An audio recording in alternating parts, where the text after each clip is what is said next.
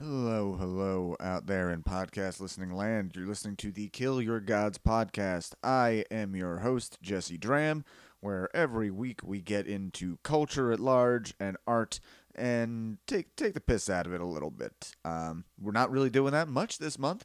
We are in another book club. This show started as I Hate Infinite Jest, and now, we have 34 episodes of that if you want to go back and check it out. But now we're getting into some other stuff. I have never read Thomas Pynchon before, so I asked a few friends who some were newbies like me, other ones were big time fans, if they would come and read along with me. So here we are, part 2, chapter 3, The Crying of Lot 49. My guest this week is Matt Markwood. You can find him on Twitter as Matthew Markwood spelled backwards. If it was Matthew spelled backwards and then Markwood spelled backwards. Hold on, let's try this. WEHTTAMDOOWKRAM. Matt, you did not make this easy for me, buddy. Matt is a big Pynchon fan. He is the founder of the r/Thomas Pynchon subreddit. So if you want to go check that out, so that's r/Thomas Pynchon. He also runs Bad Reads, another subreddit, which is the best of the worst of Goodreads.com. We got into detail, for example, when he gave me like, okay, well, what's a bad Goodreads thing? He says like, oh, you need to read this horrible 1-star review of The Diary of Anne Frank.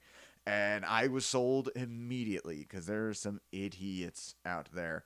But you know what they say, takes all kinds to fill the highways. Do people still say that? I think the highways are too full. We should take them down a little bit. So yeah, be sure to go check them out. Got to be honest, his audio was a little bit lacking. I cleaned it up best I could. We still had a great conversation, as far as I'm concerned. So, because my mother-in-law told me that my last intro was too long, I will now shut the fuck up. I got a show coming February 18th. If you go to cricketcomedy.com, that'll be at Rack's Bar and Grill in Williamstown, New Jersey, if you guys want to come watch me do stand-up. Coming up the rest of this month, I know we have 2 more episodes of Crying a Lot 49 I'm very excited about. I'm going to be recording an episode on the GameStop stock controversy, because I don't want to just talk about art. I want to... Guys, I'm a really complicated character. Yeah, I like talking about whatever's big. That's why I did the QAnon episode, and I find the GameStop thing happening right now so interesting that I wanted to get some friends on that are like knee deep in it. So, hold those stocks, boys. Diamond hands. We got this. Hold. In addition, we're going to be having at least one episode on Game of Thrones. Me and Perry have been recording. I have never watched Game of Thrones before, so on the side, I have been watching it for the first time, and we've just been recording a podcast as we go along, and we're just about to wrap up season 2, so we'll be dropping that at a weird point.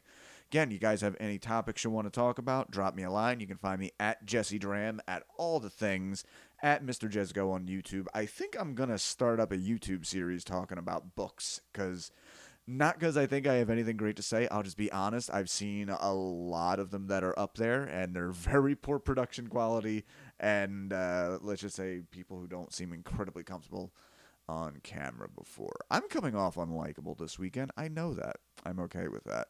So, for this episode, Chapter 3, Crying of Lot 49, with Matt Markwood. If you could do me a favor, please share, like, subscribe, 5 stars. That helps us, apparently. Tell a friend. Send me a message at jessedram@gmail.com. Let me know what's the next book you want to hear. I told you last week I did the song Serenade by the Paranoids. This week I knocked out a quick version of a sea shanty sung by everybody's favorite little guy, the young Metzger, Baby Igor. See you guys next week.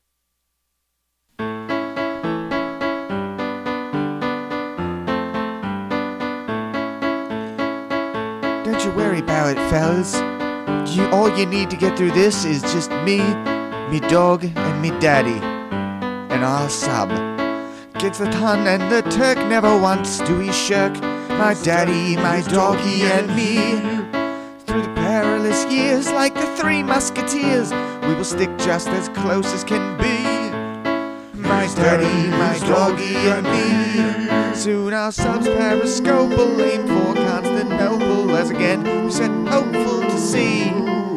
Once more to the breach for those boys on the beach. Just my daddy, my doggy, and me. Just my daddy, my doggy, and me. Yes, just my daddy, my doggy, and me. Okay, here we are. We're back again. Thomas Pynchon's The Crying of Lot 49, Part 2, Chapter 3. Joining me today from the Thomas Pynchon subreddit, Maddie Markwood. How are you doing today, my friend? Oh, I'm doing all right. How are you?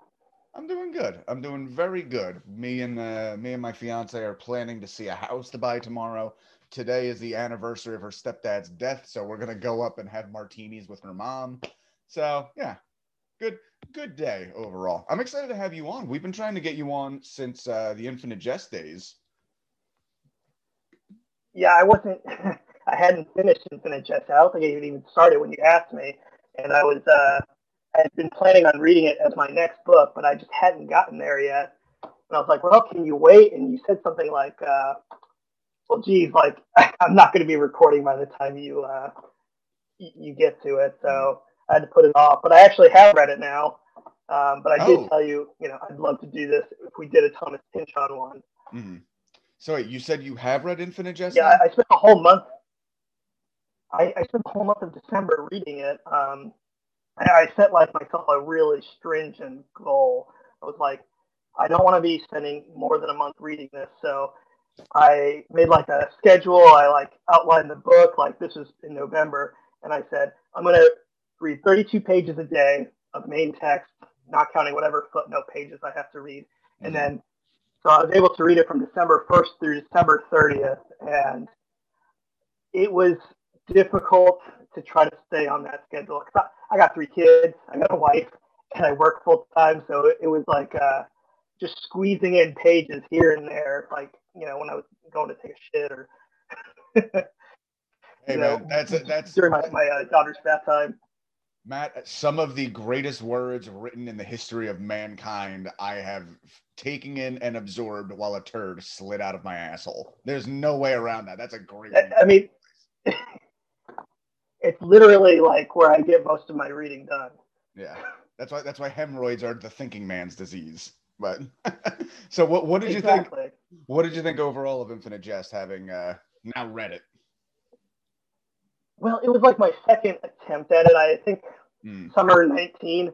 I tried it because I was like, you know what? I've read Gravity's Rainbow. I've read all of Thomas Pynchon's big novels. I've read some other big ones too, like Ulysses. And I was like, I could do Infinite Jest, no problem. I can read anything.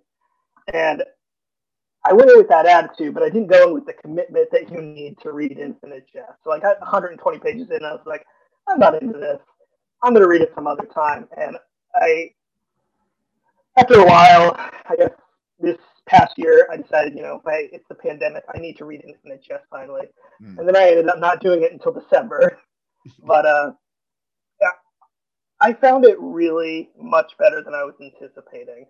I know you have a much more reserved or harsh opinion about it, but it I was honestly to feel like me. I backslide on it more and more every day. It's definitely one that sticks in your mind after you're done reading it.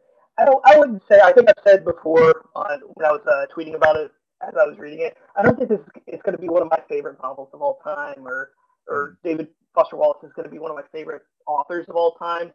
But it's one that just sticks with you. You tend to think about it a lot after you're done reading it. Like I'm still thinking about the characters in the book, weeks later, in the settings, and like, well, what was really going on there. I know it's one I'm probably going to revisit someday.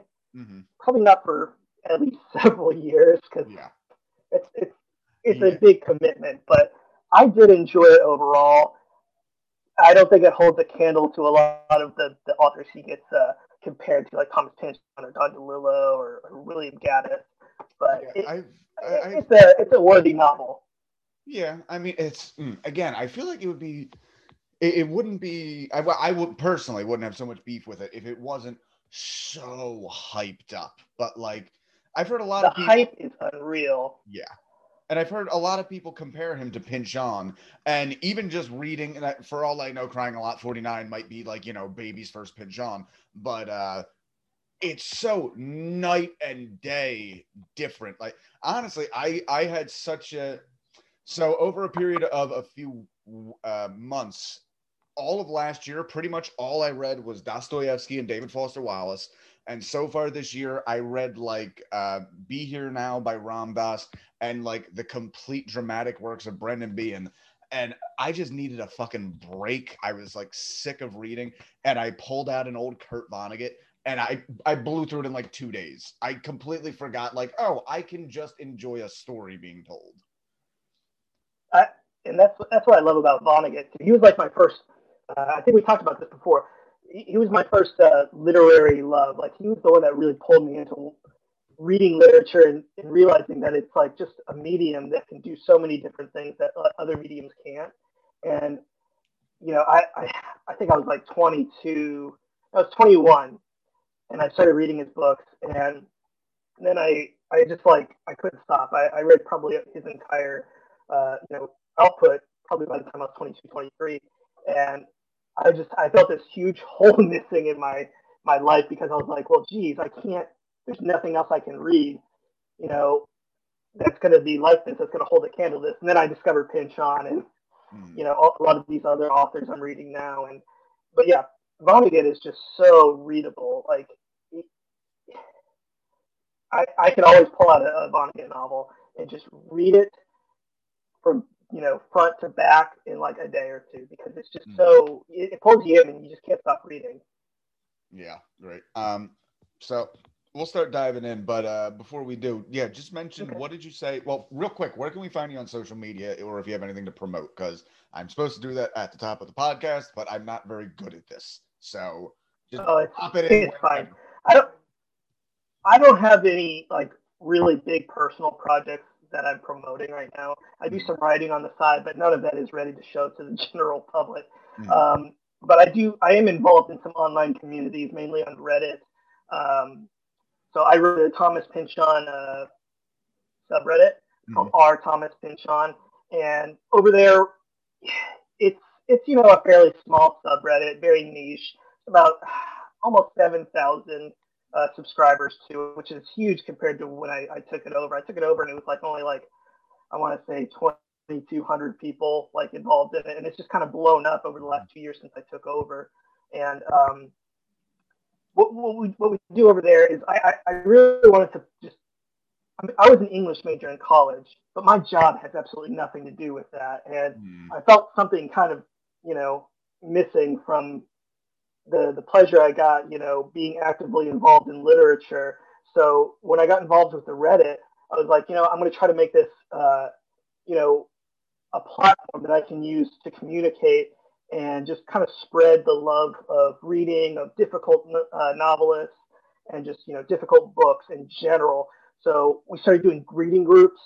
So the summer of 19, we did V by Thomas Pynchon, and then winter we did The Crying of Lot 49.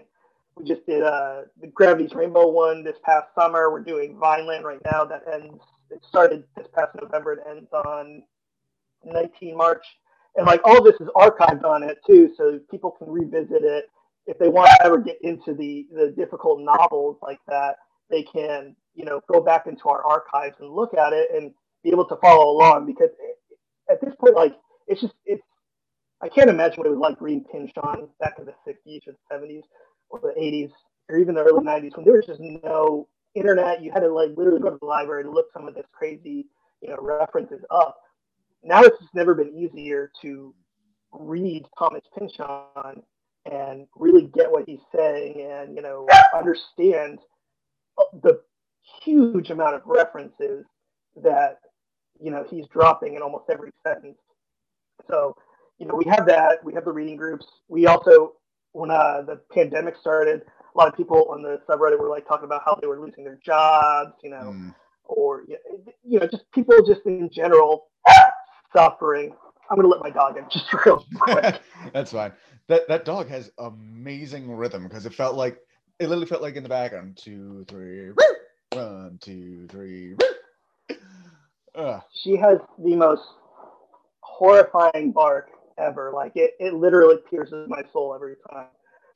Oh god, Um, I'm having that discussion now with my fiance because she wants to get a dog, but it's like we live in the city, so we can't get a dog that's too big. But I will kill a yippy dog. Like I love dogs. A yippy dog, I will just stare at it and hate it for 18 years until it's gone. this is literally the most. I don't know. She's a smallish dog. She's an Australian cattle dog, but she is just the most terrifying force of nature I've ever encountered. She just, I think my wife did that on purpose because she's had this dog since before I was in the picture, Mm. and she would take her on walks, and this dog was like her protector. Like no one wanted to go anywhere near my wife if this dog was near her because that dog would literally look like she would eat you alive. Awesome. Back to what I was saying.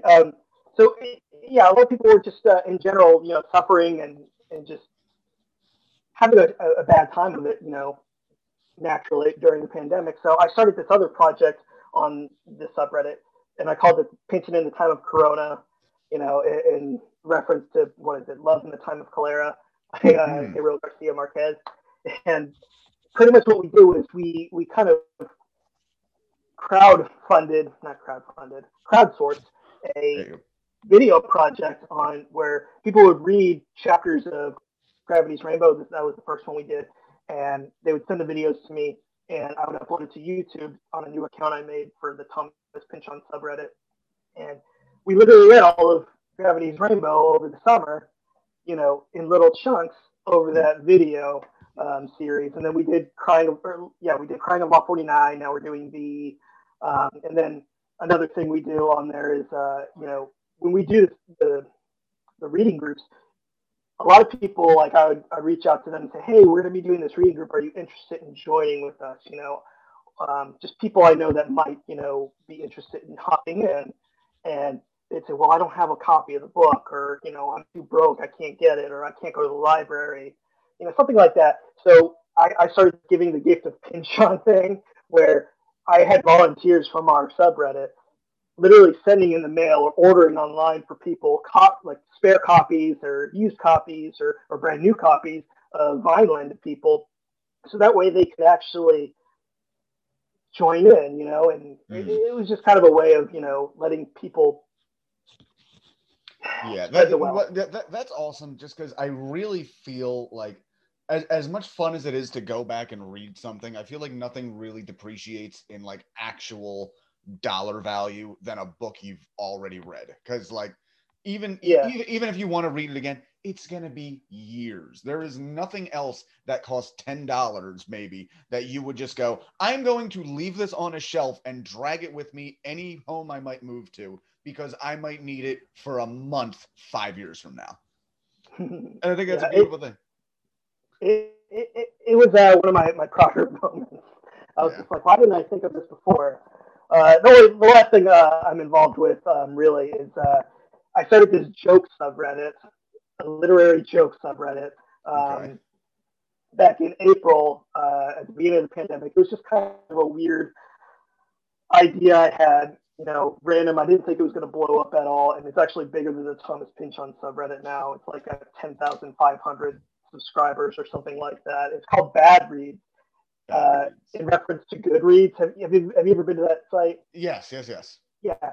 So like, I just noticed like there's a ton of really crazy, bad, or just awful reviews on Goodreads, and I was like, God, there's got to be a website out there that collects these or curates them. And I looked for one, and I was just like, nothing out there. I wonder if there's a bad reads out there. And I looked it up, and no one was using that name. So I was like, okay, I'll make a little bad read subreddit. Do. And all of a sudden, it just kind of blew up, and it's been like 10 months, and all of a sudden we have 10,000 some odd subscribers. So it pretty much is just people posting screenshots of really bad reviews. Like there was one where this one's my favorite. It'll always be my favorite. He calls it the Diary of Anne Frank. Like, Oh boy. what did he call it? Oh God, now I'm blanking. But he like said it was like The saddest boxcar children I ever wrote. Sorry, read. Fuck. I mean, yeah, it's always reviews like that. This guy, he thought it was like, I I don't know why I'm blanking on this. Probably because I'm on the spot, but If you remember it at any point, just I'll just mention it. yell it out in the middle of this Right. podcast. Okay, so check him out on Twitter at Matty Markwood /r/Thomas Pinchon and /r/ Bad Reads. There it is. Okay, Batteries. nice. Yeah, I want to try and do. Like I said, a lot of people wanted me to do Gravity's Rainbow after Infinite Jest, and I think I'm gonna do. I've been doing a thing where I'm like recording episodes of stuff on the back catalog. Like I'm going to be able to drop a bunch of Game of Thrones episodes all at once because me and my girl are watching it for the first time and just recording as we go. But I'm really trying to come up with a format that I could tackle some of those bigger things. I don't know. We'll see. Anyway, enough of my. I don't know why I stopped to talk shop there for a second, but No, let's you're good. get into this week's chapter 3, The Crying of Lot 49. Typically, I will put little like questions or anything I have in here, like interview style, as it comes up. I really don't have much this week. So anytime we have anything to add, let's just stop and talk about it. All right? Yeah. Sounds good.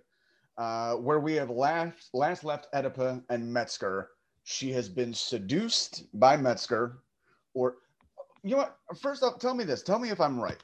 I thought the very end of chapter 2, where pretty much she asked Metzger, "What did Pierce tell you about me?" And he said that you wouldn't be this easy, and she starts crying. So, did Pierce try to get him to seduce her, or I'm confused. And if it's gonna give anything away, fuck it, give it away.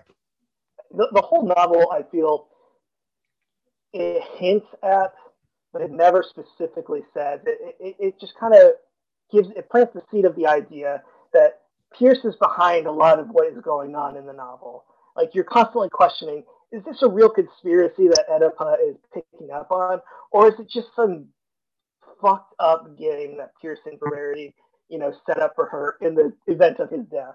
And you never really get that answer. Okay. Which, spoiler alert, you never get that answer, but it's it's always in the back of your mind.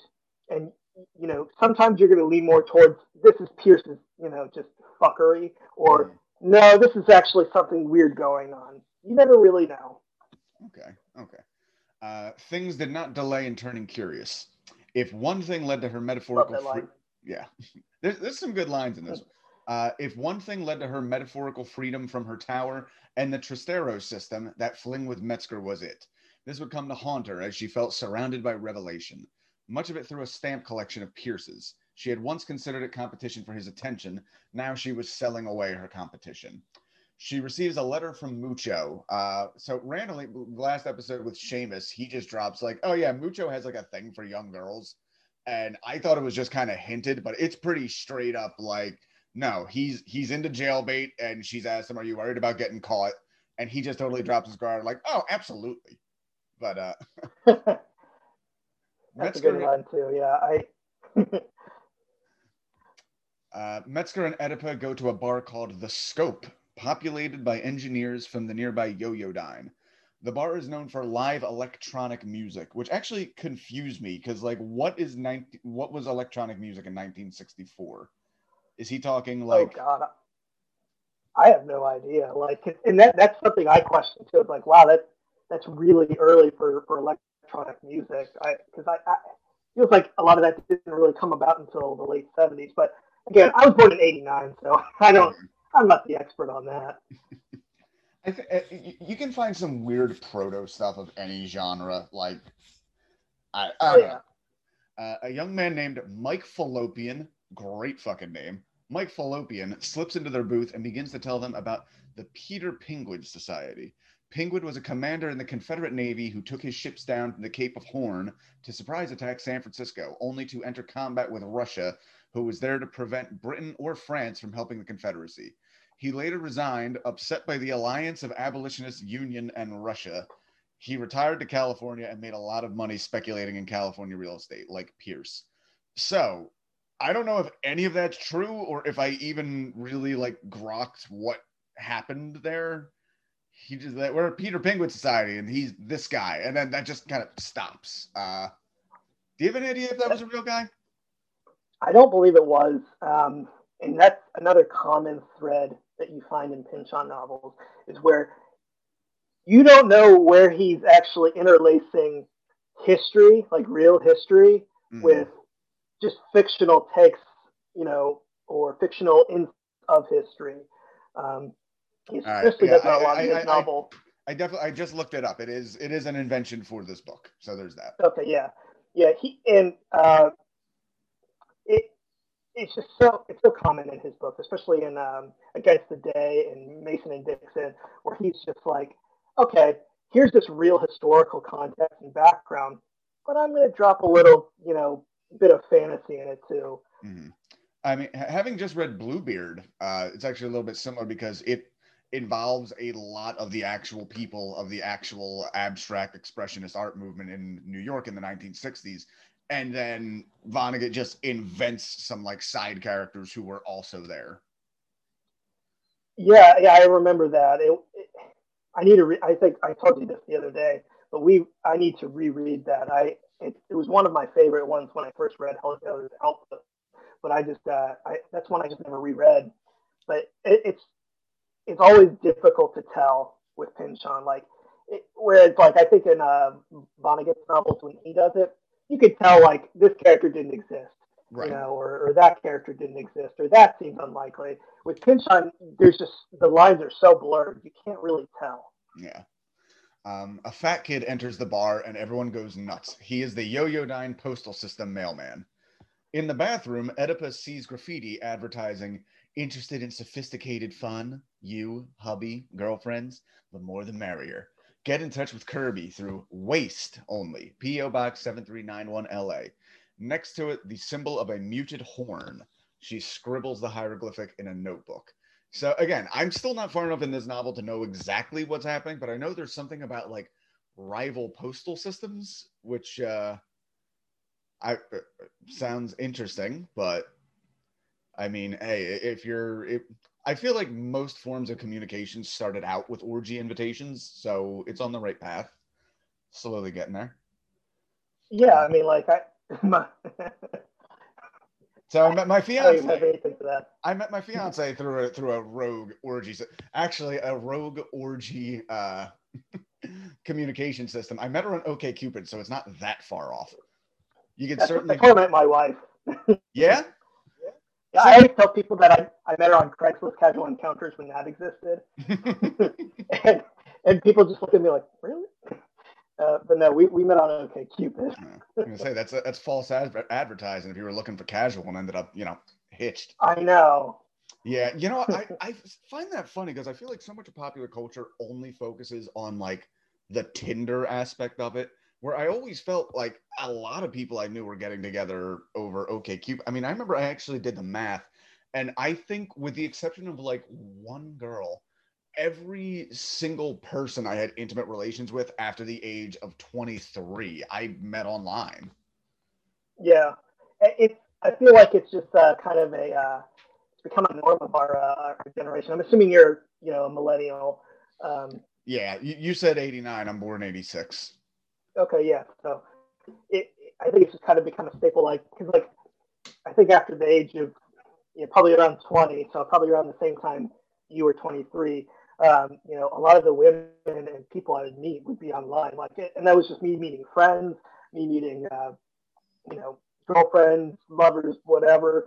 Mm-hmm. Um, and it's just kind of become the natural thing. So like, I know like with my sisters are late millennial or late or no early millennial, late Gen X, Mm-hmm. and that's just not something they ever experienced. So they always thought it was weird that I'd be like, oh yeah, I met this girl online and now I'm dating her, and they're like, whoa, Mm-hmm. how do you know you're not dating some dude in the basement? I'm like, well, because I met this person. Well, I Like, don't. That's part of the fun, sis. You find these yeah, things out. Find these things out it's on the journey. flipping a coin and then oh, you're an old bearded man. Okay, let's do this. I feel like even if it was an old bearded man, I'd at least sit and talk with him for a little bit. Hey, thank you. This is. Absolutely. I Tell me anytime I about met the someone, tell me about the depression, please. that I had had a good conversation with, even if I wasn't like super impressed with the way they looked or whatever. If I had been having good conversations with them, that's the person I want to talk to no matter what, you Mm-hmm. know. So it's not like I know one guy, one of my friends. I guess he did one of those Tinder dates, and he walked into the restaurant. He saw this girl across the way, and instead of going to meet her, he just walked straight out of the restaurant. Ooh. Or and then he had another one where he sat Oh, down with her, decided he didn't like her, said he was going to go to the bathroom, and walked out the back of the restaurant, like to the okay. kitchen. I have two quick ones. One, Okay, good. I went on a date with this girl who she was really like a downer. She was like, "Oh yeah, my mom just died." I'm like, "Oh, that sucks." But like, Cool. I'm always game. Like, hey, everyone I love is dead. I'll talk about this shit. At one point during the date, she says, "My new roommate got locked out of the apartment. I have to go let them in. I'll be right back." And we'd already been hanging out for like 2 hours. I'm like, "Oh, you just want to call it a date? Like, that's fine." She says, "No, no, no. I'll be right back." Proceeds to leave. Continues texting me for an hour. Like, I don't know what's happening, and then just stops. Like, I gave her the out right away. Like, oh, we can do this another day. She's like, "Nah, let me keep you on the line for another fucking hour." The other That's one, that's insane. I went on a date with a very cute homeless girl who, yeah, I found out that she had one of those like government Obama phones, the low income Obama phones, and you can get Nice. dating apps on that. And our first date, I literally paid for her to get a load of laundry done because I am a romantic. And whew, boy, yeah, that didn't go very far, but it was fun. I got a story out of it. What else could I ask for? Online dating is just like a Mm-hmm. it's a plethora of great stories to tell your grandkids. Mm-hmm. Meet I hot I had singles one. today on the Waste System, P.O. Box 7431. I Oh, had one. This is the last one, I promise. that's about She was. I met her at a bookstore. We had been having a good conversation for about a week or two, and I was just like, I don't like to like be talking like that for more than a week or two. So I was like, okay, let's go meet at the bookstore, get some coffee, whatever. And the entire time she was sipping, and I was like, oh my god, what's going on?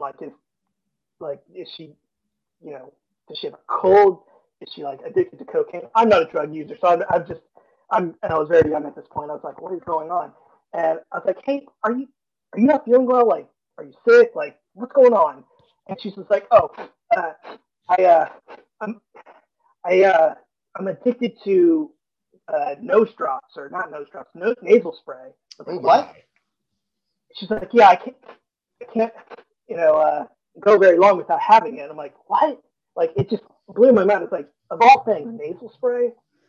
So I actually I was pretty dependent on cough drops for a number of years. So Really?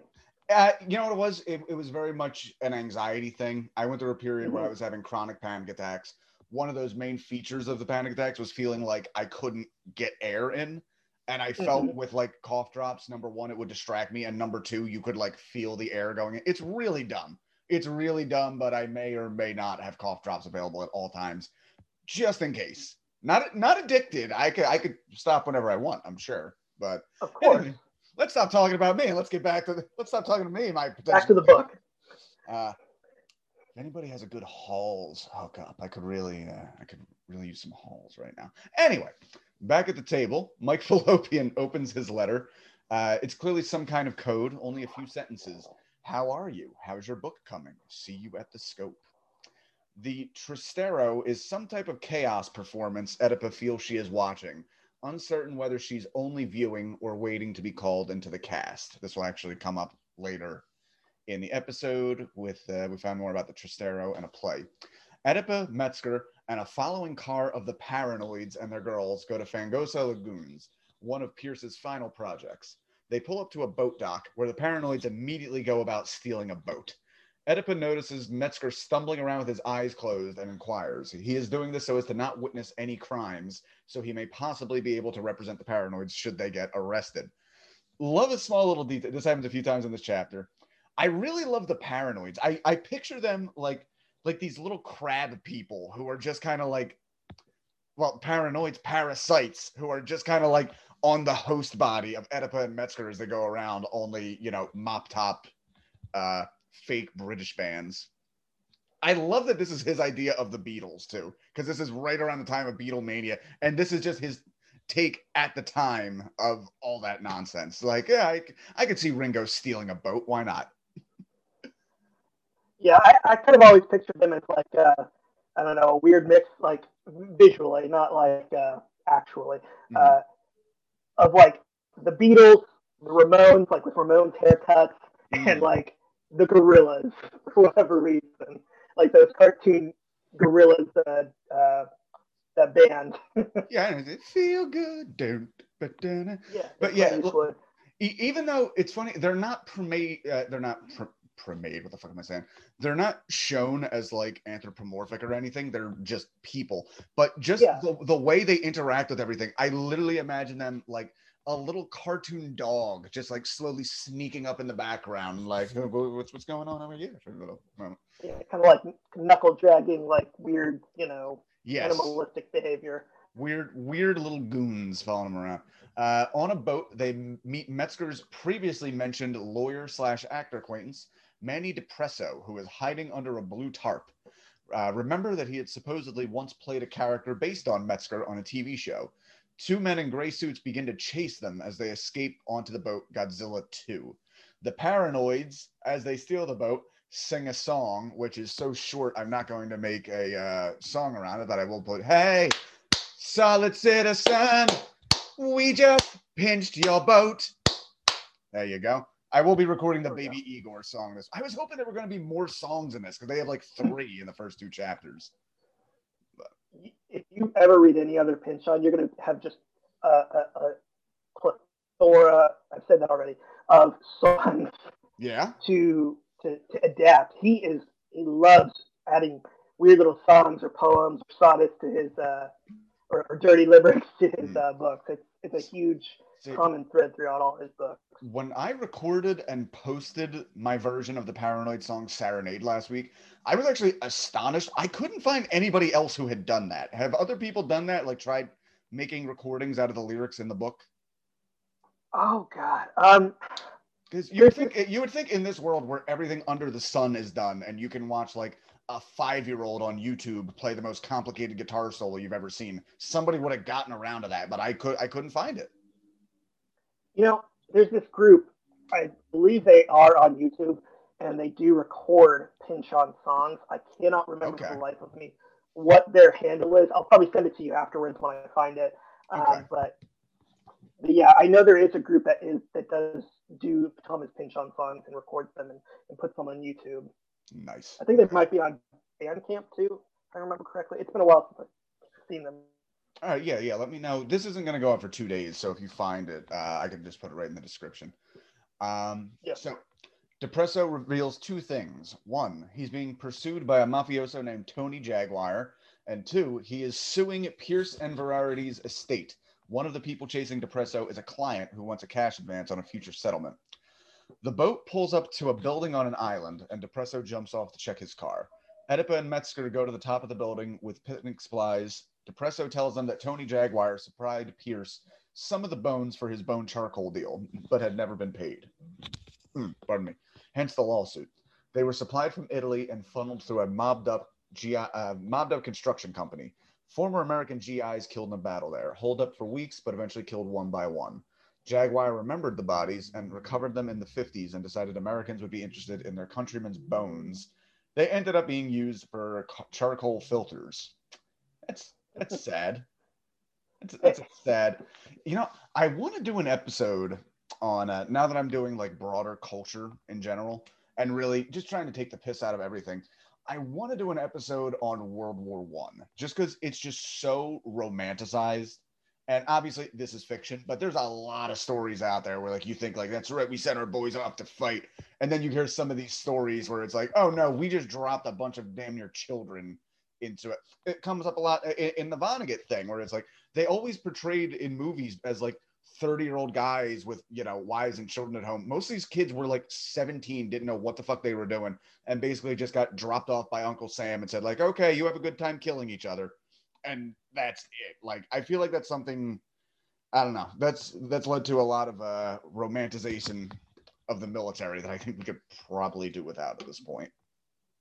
No, I 100% agree. It's something near and dear to my heart. What you probably don't know about me is I'm actually active duty Air Force. I've been in for about 11 years. I take it back. Our boys in blue, go get them, guys. Provide No, me. no. But like you said, like especially in Vonnegut and in Slaughterhouse Five, that wife tears him down in the beginning. Mm-hmm. Before he actually gets into the story, like they were babies. Why is Frank Sinatra playing them in like the movie? Like why is Orson Welles playing them in the movie? They were babies, and literally that is the majority of our military forces and the people I work with, my colleagues. A lot of them are just kids right out of high school. They don't, you know, Mm-hmm. and they're being trained to work on like these multi-million-dollar jets. The going out and being handed a gun or a weapon or a bomb and saying, "All right, go blow up these brown versions of yourself from another country." So it's a very yeah, I feel that quite a bit. Dude, I wrote an entire concept album that pretty much the entire premise was if I had been 18 when 9/11 happened, I would have absolutely joined the military. And I am not built for that kind of shit. Like when my family tree mental illness and anxiety kicked on in my mid-20s, like if I'd been in fucking Baghdad or Afghanistan when that happened, I would have been too fragile for it. I would have fucked up my whole life just, getting caught up in the swell of that. I But mean, yeah, I will say the Air Force, I've heard almost uniformly good things, though, from the people I know who've gone into it. They can't see you. That's right. This is a audio podcast. There was no winking or nudging that just happened there. So, okay, we can get back to this. The paranoids have been eavesdropping and tell them the bone charcoal thing sounds like a recent play they saw. They then all smoke a ton of marijuana, which Metzger turns his head to avoid seeing. Depresso sees his pursuers creeping around him and takes off. They realize too late. Depresso takes the boat and has left them stranded on this island for hours until the paranoids use their cigarettes to signal rescue boats. Like, just so much. It feels like a lot of this section actually kind of feels like a dream where like people just kind of pop up and disappear and like when you're in the middle of a dream and it's like this doesn't feel like the real world, like just how one moment moves to the next, like, and then he ran away and then they held up their cigarettes and then a plane came and then we went to a play, like skipping all the in between. it bleeds one event into the next. Yeah, it is very dreamlike. All right. So we now get to the play, The Courier's Tragedy. 17th century, written by Richard Warfinger, also completely made up for this book, I believe. Yes. So, oh my God, I'm going to try to get through the plot of this play, because the book just becomes the plot of this play for a little bit here. In the 17th century, one duke kills another by poisoning the photo of Saint Narcissus, whom the other duke was in the habit of kissing every Sunday at Mass. Seems pretty roundabout way, but it works. This will allow an evil, illegitimate son of the king, Pasquale, to usurp the throne from his half-brother, Niccolo, the good guy of the play. Pasquale plots to murder his young brother by playing hide-and-seek and hiding him in a cannon, then firing it. Quote, out in a bloody rain to feed our fields, amid the maenad roar of Nitre's song, and Sulphur's cantus firmus. A schemer named Ercole saves Niccolo by stuffing a goat in the cannon instead. Good news for Pasquale, bad news for the goat, tricking Pasquale into thinking he'd achieved his goal. He smuggles Niccolo out of the castle in disguise.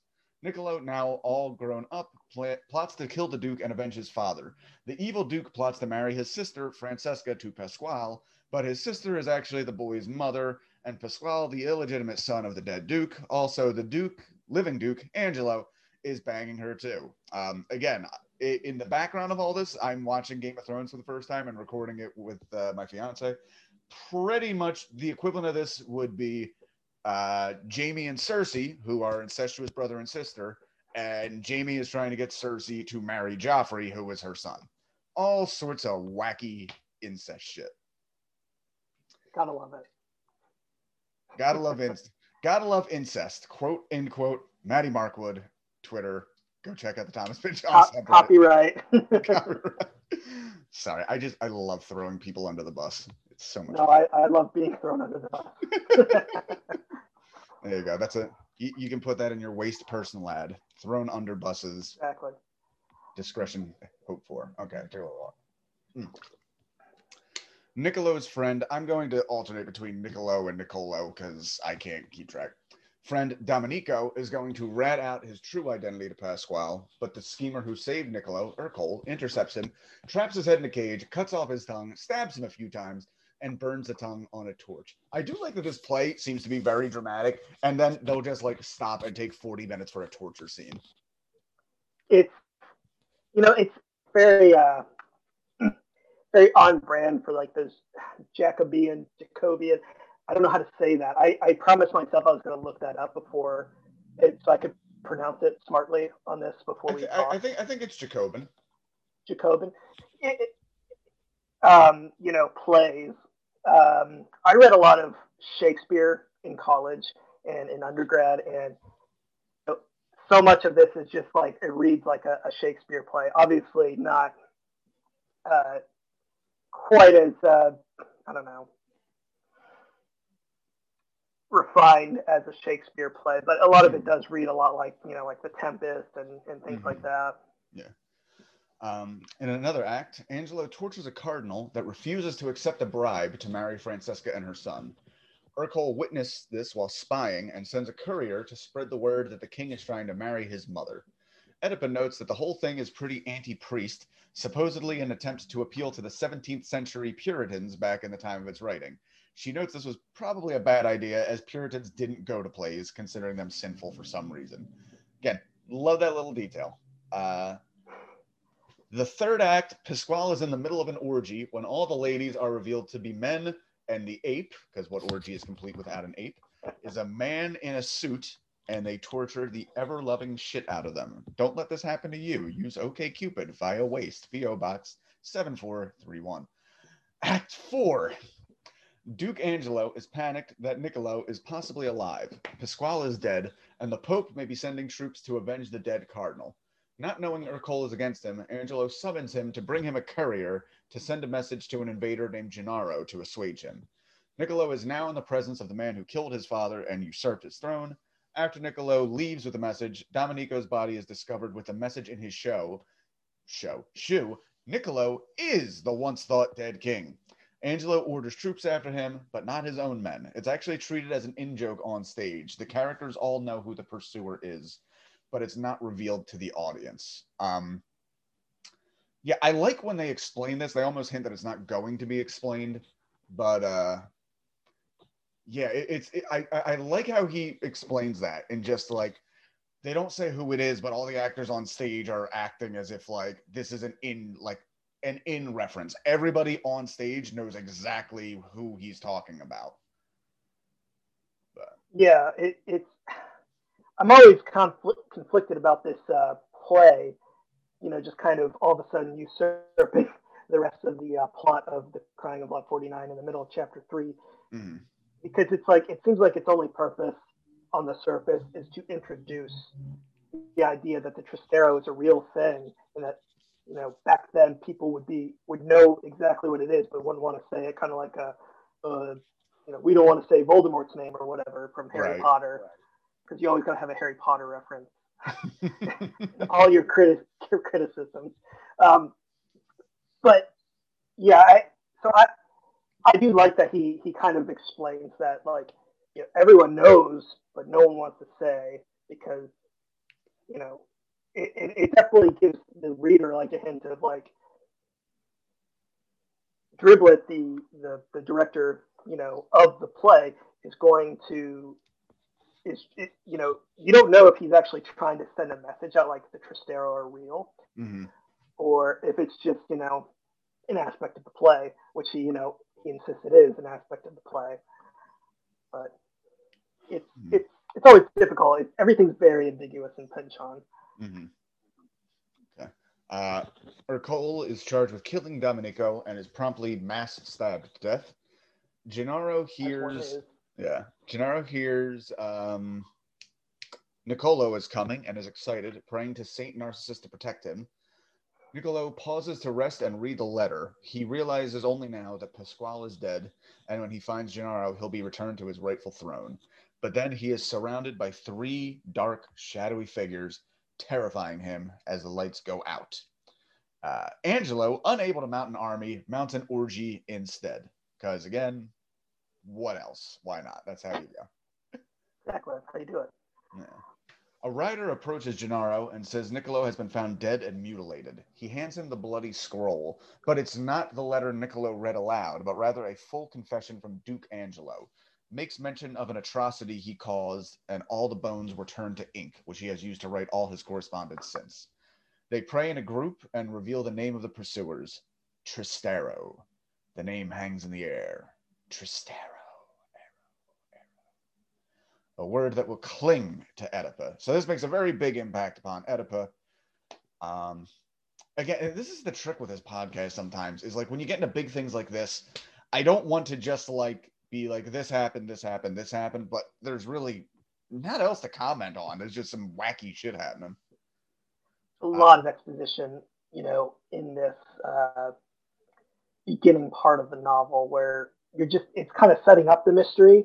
Mm-hmm. And then in the latter half of the novel, it's just her trying to piece it together and create a narrative in her head of what all these disparate clues and, paranoid thoughts she has together into a narrative. And, but these first three chapters are really a lot of just getting you there. Act 5 is I like how it says it's anticlimactic, and then immediately says like, yeah, anticlimactic. Just a complete massacre of Gennaro's forces. In fact, at the play's end, the only non-corpse is Gennaro. Metzger comments the play is like a Roadrunner cartoon played in reverse. The play director and actor, the director of the play and the actor playing Gennaro is Randolph Driblet. Oedipa insists they go backstage to talk with him. This leads to another dreamlike kind of thing where Metzger just suddenly starts loudly mocking her as a dumb lib. He's like, she's gonna go backstage and fix all the problems of the centuries. It's like, dude, are you all right? I don't know. She actually protests that she's a young Republican, which good for her. She says it has nothing to do with the estate and the bones. She needs to see if there's some connection. Tells Metzger to trust her. He opts to wait in the car. Backstage, Driblet immediately tells her don't ask for any deep meaning or analysis. The play is dumb entertainment and nothing else. While looking for the script, he flashes her the same look all the actors on stage gave when the word Tristero was spoken.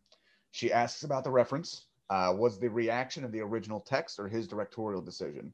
He said it was his decision. Also, the original play never showed the trifecta on stage.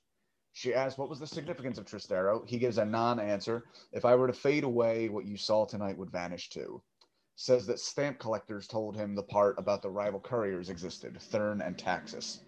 She realizes she'd gone backstage to ask about Bones, but instead became fascinated with Tristero. She walks out into the parking lot in a daze and drives a Metzger for 2 miles before noticing the voice on the radio was her husband, Mucho. And that's what we got for this episode. Setting a lot of stuff up, I'm assuming. Yeah. I mean, it's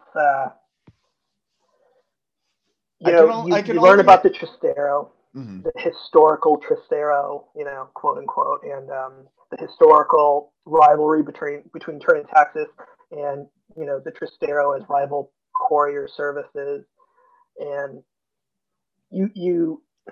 I don't think you necessarily encounter Driblet again. I don't want to drop any spoilers for anyone who hasn't read ahead, but it sets up a scene with Driblet later, where he is insisting, no, the Tristero is not real. It's all a fabrication of this play. There's no significance to any of my stage directions or the people appearing on stage. It's just stupid entertainment. He says that, but then when you find out something happens with him later, you're like, was it really? Was he onto something? Was he trying to convey a message, or is she just being paranoid? And that's the question you're asking yourself throughout the entire book: is this all an Oedipus' head? Is she being paranoid?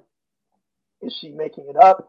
Is it just some stupid game that Pearson Verity set up in the event of his death to get Mm. back at her for some whatever reason, or just it's just a fucked up dude? Or it's really happening? Is there really this underground system, postal system, where people go postal and kill you, or if you try to reveal them, you just don't know, and you're constantly questioning that, and that's just a again another common thread through Pinchon where you it's ambiguous. You want to say it's actually happening, Mm. what the characters are paranoid about, but you can't quite put your finger on it. You can't definitively say, yeah, this is happening. You could say it appears this is happening, and that's just one of the fun things about his writing is that you, the reader, feel that paranoia with the characters in the book because Mm. you have no way of putting your finger on it. Right. He doesn't really give you. So far, I still prefer this much more than David Foster Wallace because though I can appreciate uncertain footing, the footing's actually there. Whereas I feel like Infinite Jest, they're throwing so much. They're not letting you get. I don't know why I said they when it's obviously one. Pardon the horn down They, the street. But like, there's so much going on, it never lets you get your bearings. Whereas this, like, I feel what's happening, and yeah, I do not live on a major street. There should not be a fucking tractor trailer driving down my block, but here we are. But anyway, we're pretty much wrapped up. That's the episode. I'm very excited to continue with this. Where would you say this ranks in the pantheon of Thomas Pynchon? I think I have a kind of an unpopular opinion about this book. I Oh, really really love it. I think okay. it's among his best, even though it's one of his shortest. Uh huh. And I tend to rank his books with Gravity's Rainbow at top because Gravity's Rainbow is just kind of untouchable. And then this, Crime 149, and then his first three for me are the most solid books. They're the ones that hold up the most for me. Now, I love his other books, his later books, but there's just something about the tone and the I don't know, the atmosphere that he creates in these first three books that just feels there's just a lot of continuity between it that makes me feel when I read it like I'm in this specific world. Whereas he branches out a lot in his later works. He didn't publish another one after Gravity's Rainbow for 17 years, and that was Vineland, and it was still very, very on brand Pynchon, but it was just like he had kind of branched out, lightened up a little over the years, between Gravity's Rainbow and Vineland, and Mm. decided, he wanted to explore things beyond the general paranoia of post-war America and the Mm. post-war Western Hemisphere. In any case, yeah, it's a great book. I love it. I know for a fact that the guy who started the Pynchon in Public Day, John, I believe his name is, Mm. he's on Twitter too. He loves this book. He reads it all the time. It's his favorite Pynchon novel. Nice. You know what? Slightly off topic, but I think it might be a fun thing to take us out. So you mentioned that, which I Sure. think is pretty typical. His first works seem to be his strongest, most beloved, and then he kind of tapers off. I'm curious, who do you have in mind? If I were to say, who was an author who only got better as they went along? Because just think, as soon as you mentioned that, like, yeah, that's very similar to bands where, like, people tend to love the first four albums and then they taper off. Only one I can think of because I've read so much in the last few years is Dostoevsky is pretty widely regarded as somebody like only got better and added as he went along. And I'm curious if there's any others now that I think about it who really kind of kept going in that fashion. You got any thoughts on that? Now, the one that comes to mind of recent years is Philip Roth. Now he did kind of taper off towards the end with his last couple of novels, but he I want to say his first novel was published either in like '59 or the very early '60s, and he was publishing up until 2010, so a solid like 5 decades. And his novels in the '90s were just phenomenal. He published his American trilogy in the '90s, which was like what was it? American Pastoral, I Married a Communist and The Human Stain. And you read his books from the 60s through the 70s to the 80s, and you're like, okay, this is pretty good stuff. And there's some like that Harold Bloom guy Mm-hmm. who were listing books from his 70s output and his 80s output, saying, well, this is part of the Western canon. These are very important books in the Western canon. But then you get to his 90s stuff, and they just blow everything he had written before out of the water because they're great novels. And towards the end of his life, in the mid aughts and 2010, he wrote some other good novels, but like they were nothing compared to those 90s novels where he had just been kind of building to that level of skill for some time. And then finally in the 90s, he just hit his stride and he wrote three of the greatest novels he's ever written. And even the books that weren't a part of that American trilogy, super great too, which was like Sabbath Theater, Operation Shylock, and a couple others. But he was a terrific writer. He was like a machine. He wrote like 27 novels, three other books. And it was just like he would just constantly churn them out, and they were all quality books.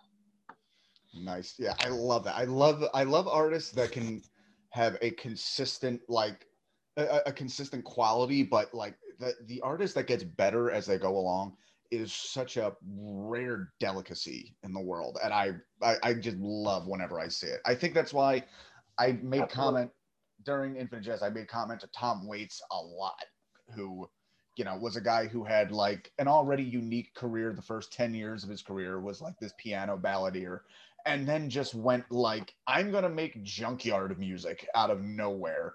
So already like 10 years into his career, critics are like, he's kind of tapering off. Maybe he's not that good. And then he just completely reinvents himself for another 20 years. I just love that. Anyway, Matt, thank you so much for doing this, man. No problem. I loved it. Yeah, it's been a long time coming. So again, we can find you at Maddie Markwood, and we can find you on Reddit at Thomas Pinchon and Bad Reads. Right? Yep, that's me. Did you ever remember the good reads thing you were trying to remember? The terrible Oh example. God, the Anne Frank thing.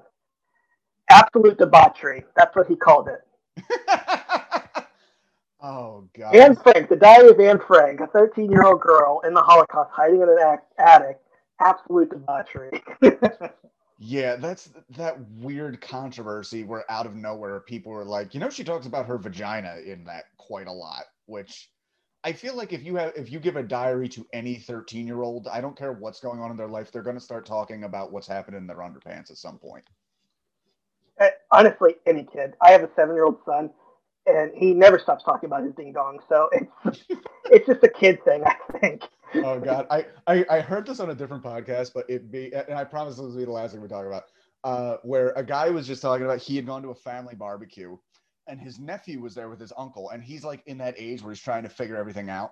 And I don't know where you are, but for whatever reason, in the Northeast, in the Philly area, one of the euphemisms for a ding dong, a penis, is your bird. Like I grew up with that. Like, yeah, your bird. It's a weird one. I don't know, but apparently his nephew had come up to him with his dad there at the same barbecue, and he's like, "Hey, Dad, does Uncle Matt have a bird?" He's like, "Yeah, Uncle Matt's a boy. Uncle Matt has a bird." And the kid's reaction was just like, nice. All right, cool. Just like, yeah, fuck yeah. Good job. Just so I'm like, yeah, bro, knuckles, bump it. All right, we can end it on that. Talk about your birds, good reads, Thomas Pajan, bad reads. Matt, and I'm going to end this the way I end every episode. I'm going to stop recording, but you and I can keep talking for a minute. Thanks for coming on. Yeah, thank you.